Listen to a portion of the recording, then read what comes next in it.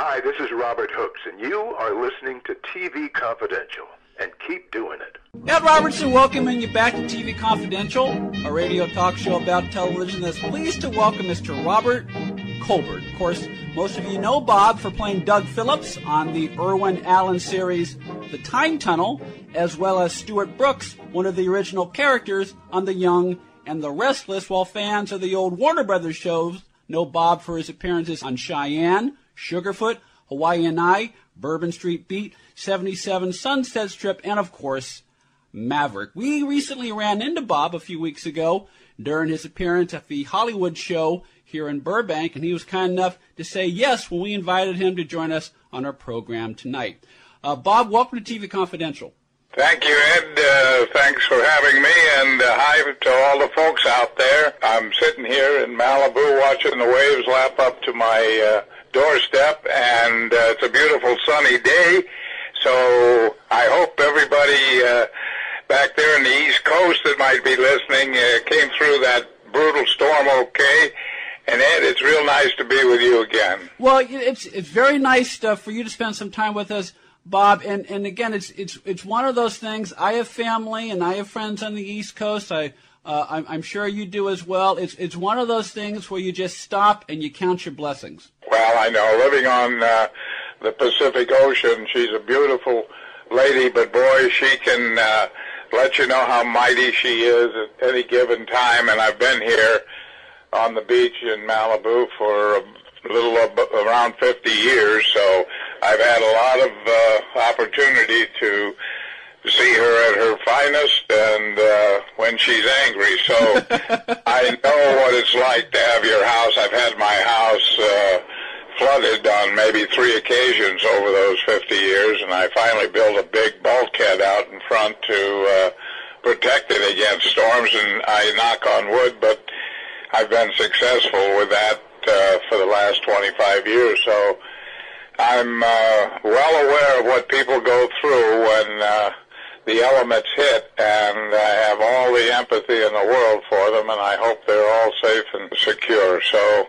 I have been there, done that. Yes, and our thoughts go to our listeners on the East Coast as well. Bob, the listeners of our program know that once upon a time I wrote a book on Maverick, which of course is how I first got to know you a little bit when I talked to you many, many years ago. What the listeners don't know is that, and I'm not sure whether you remember this, but I certainly remember this, when you and I first talked about Maverick many years ago, you recited a poem to me called Endeavor that you wrote when you were 25 years old. And I understand that the verses of that poem convey ideas that you have always tried to live by, don't they? Well, that's true. I came upon it under some strange circumstances. I'd just gotten out of the service, and I was doing some commercials. I started into the little theater up in Portland when I got home, and I had landed a couple of commercials. One was for Arthur Murray Dance Studio, and the other one was for Tonkin Mercury Ford dealer up there in, I think, Beaverton, Oregon. And I had gone on to the studio, and I'm standing there, and I'm ready to do my lines, and I got to this Tonkin Mercury one, and the fellow that was the stage manager, before I was ready to go, why, he stands off and points his finger at me, and then I was a little befuddled, and I looked up at him, and I started in. I go, Tonkin Mercury, bigger on the inside, bigger on the outside, wider safety vision, larger trunk space. And then I went as blank as you can get, and I'm just staring. He says, that's okay, don't worry about it. He said it was just a rehearsal. Well, it might have been a rehearsal, but it threw me into kind of a tizzy. And so when it came time to do the commercial, I went blank right in the same spot, and they said, well, I don't think it'll be necessary for you to do the Arthur Murray. So I was kind of crestfallen, and that's putting it mildly. Mm-hmm. And I went home, and I remember I had never written any poetry, but except on the wind. And then I went home that day, and I sat down, and I was very, very expensive, and I wrote Endeavor, and I wrote it in about the time it takes to recite it. But what was interesting about it is a few months later I was doing some play there called The Little Hut. Mm-hmm. It was a comedy, and there was an actor here in Hollywood who was really doing well at the time. His name was Mickey Shaughnessy. Mm-hmm. I know a lot of you folks will remember him. Mm-hmm. He had just finished a movie with Elvis Presley, mm-hmm. Love Me Tender, and he did a thing, I believe, with Glenn Ford called Don't Go Near the Water and Designing Women. He was just moving from one film to another, mm-hmm. but he also did nightclub work. So he went up to Portland to sing at Amato Supper Club, and I was across the street at the theater, and during one of his breaks he came over and saw a play, and he came backstage and said, "Listen, Bob," he said, if you ever get down to L.A., he says, or Beverly Hills, he said, I'd be willing to introduce you to my agent. He says, I think you might have a good shot at this business. Well, I was on the next plane, mm-hmm. and I show up in Beverly Hills, and I go into this agency, the Lillian Small Agency, and they say, well, kid, you got any film on you? Or I go, no, sir, I don't have anything like that. I've done some plays and some radio work. Well, you haven't got anything we can look at, right? No film or anything. No, sir, I don't. Well, I said I could just recite a poem that I wrote.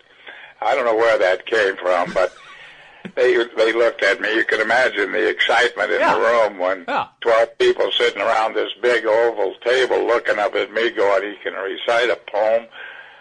So if you like, I'll recite it for you now to the best of my ability. Would you like to hear it again? Please do. I'll give it a shot. It goes, I must try to keep alive that precious hunger upon which I thrive, the ageless beauty and love of man, the thrill of life, that one brief span.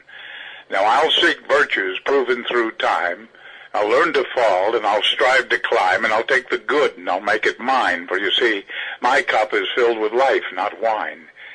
Now the cutting blows of innuendos, when given birth to hurt the fold, they're unleashed through vile crescendos by a very hateful heart that's cold. So I shall not fight this evil weakness with the eye for eye cliche, no.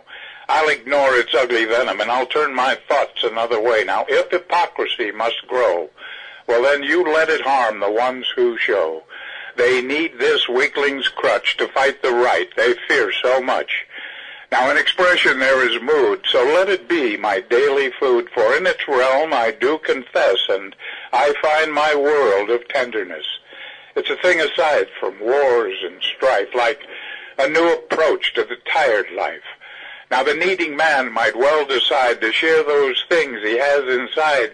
The master pen, when deft applied, it can resurrect a mood that's died. It can bring to life the printed page to withstand the test of age. But how to build a heart that's strong, to do what's right, or change a wrong. Now these are things that I must find before I leave this life behind.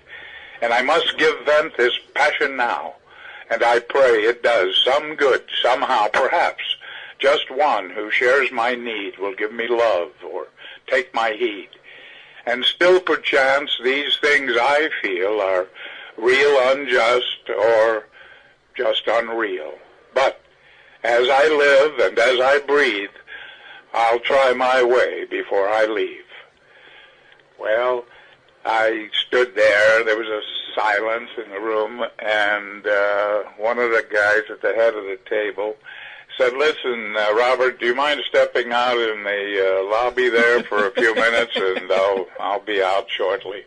Well, I go out, and I'm standing out there just befuddled and confused and wondering what's going around and down and what's my future. Well, about 20 minutes later, the guy walks out, and he says, Bob, he says, we're going to give it a shot. We're going to take you on, and we'd like you to go over to Paramount tomorrow morning. We got a small role for you in a film called Under Fire with Judy Tyler and Gregory Lafayette. I went, holy mackerel, this is unbelievable. And so, sure enough, the next day I was suited up in an Army outfit, and I'm standing in the guard box there, starting my film career. So, out of my botched commercial in Portland, I wrote that poem. For whatever reason, I'll never have an answer, but a few weeks later, it got me a job. Well, and started my career. Two things, Bob. One, it doesn't surprise me that you were able to recite the poem word for word for us just now, because I had the transcript that you gave me many, many years ago when we first chatted. So it didn't surprise me that you delivered it word for word, because it is a poem that obviously means, you wouldn't have your career if it weren't for that poem. We wouldn't have all the many things you've done on film and television were it not for that poem. So it doesn't surprise me that you were able to deliver it as heartfelt as you just did. Say again? So it must have been about, I think I wrote it in 56, and this is 2012, so it was 56 years ago. Yeah. The other thing is there's the old adage that, you work with what you got. You do it if you're a writer. You write the things that you know the best. If you're an actor, whether you ascribe to a certain method or whether, or however you approach a role, you always reach down deep for something that's within you to make something work. And you may not have had a reel at that time, but you had that poem, and you basically delivered a performance when you gave that poem that day. I suppose I did. I was as nervous as you could get, a young kid standing there. Probably knees knocking. It always stands out in my mind. I can still remember standing there. The rest of it's a bit of a blank, but it got me. It was the key that opened the door to a career where I pretty much never stopped working. I managed to be able to show up for duty on many occasions over the next 50 years, and I had a wonderful time, and it was some of the best times in the world anyway. The 50s, it was a whole different era of freedom and honesty. You didn't lock your cars. You could go anywhere. It was America at its finest, and they were recovering from the Second World War, and there was a lot of hope, and I lived those years with great gusto, and I have memories that will be with me to my last breath. And having spent those years in the field of acting has been, as you might imagine, it's just been a wonderful choice for me. I don't know which direction I would have gone in had I not had a shot at that, but it all came about pretty much by accident, some design, and gosh, it's been a wonderful trip, and my memories are filled with just loving to go to work, the people I met, even today, all the little perks that come with having some recognition. I can be in a restaurant and somebody will say hi or tell the waiter, who is that? He looks familiar, and then pretty soon something happens, and it just gets a big smile across the room. I mean, it's like a love letter. You just feel the warmth from strangers, and it's made my life just a really happy, wonderful experience. And we're having a wonderful experience talking to Robert Colbert, star of The Time Tunnel, Maverick, The Young and the Restless, and a guest star in nearly 100 other television series. And Bob is spending some time with us sharing some of his memories about his long career in film and television. You mentioned Mickey Shaughnessy, okay? Elvis Presley, said that Shaughnessy was one of the best actors that he ever worked with. And Elvis was not a bad actor himself. We don't think of him like that, but Elvis was not a bad actor. So I would imagine for you, Bob, being a young man starting his craft, to get that kind of praise from a star like Mickey Shaughnessy, that had to really be encouraging. Oh, for gosh sakes, it came out of left field. I didn't even know he was in the theater. I did know he was appearing across the street at the supper club singing. But he was a dynamic guy. He was a kind man, and he was a tough kid from Chicago. I say kid, he was probably 45 when I met him, but that seemed like a senior adult to me. And yeah. Mickey was just priceless in my life. I wasn't able to keep contact with him, and it was one of my great disappointments. He was always moving about the country and everything, but I owe him a great deal. He changed the course of my life, and to this day I have nothing but fond, loving memories of that great man, and I only wish he were here so I could give him a hug and thank him again. Well, maybe his spirit is emanating amongst the waves of the Pacific Ocean that are outside your house. Yeah. He's out here somewhere. That guy, he had a lot of power, a lot of force about him, and that's why Elvis would say he was one of the best he ever worked with, because Mickey was good. He was good not only as an actor, but he had such a solid background, and boy, could he belt out some songs, and he was a real total entertainer and a total human being. So hats off to Mickey. You mentioned some of the comedies you did when you were performing a theater in Portland in the 50s, early in your career, Bob. One of the early films you did was with the Three Stooges, and that stands out for two reasons. One, you're working with the Stooges, and two, it is one of the few comedies you did as a film and TV actor. What memories do you have of working with the Three Stooges?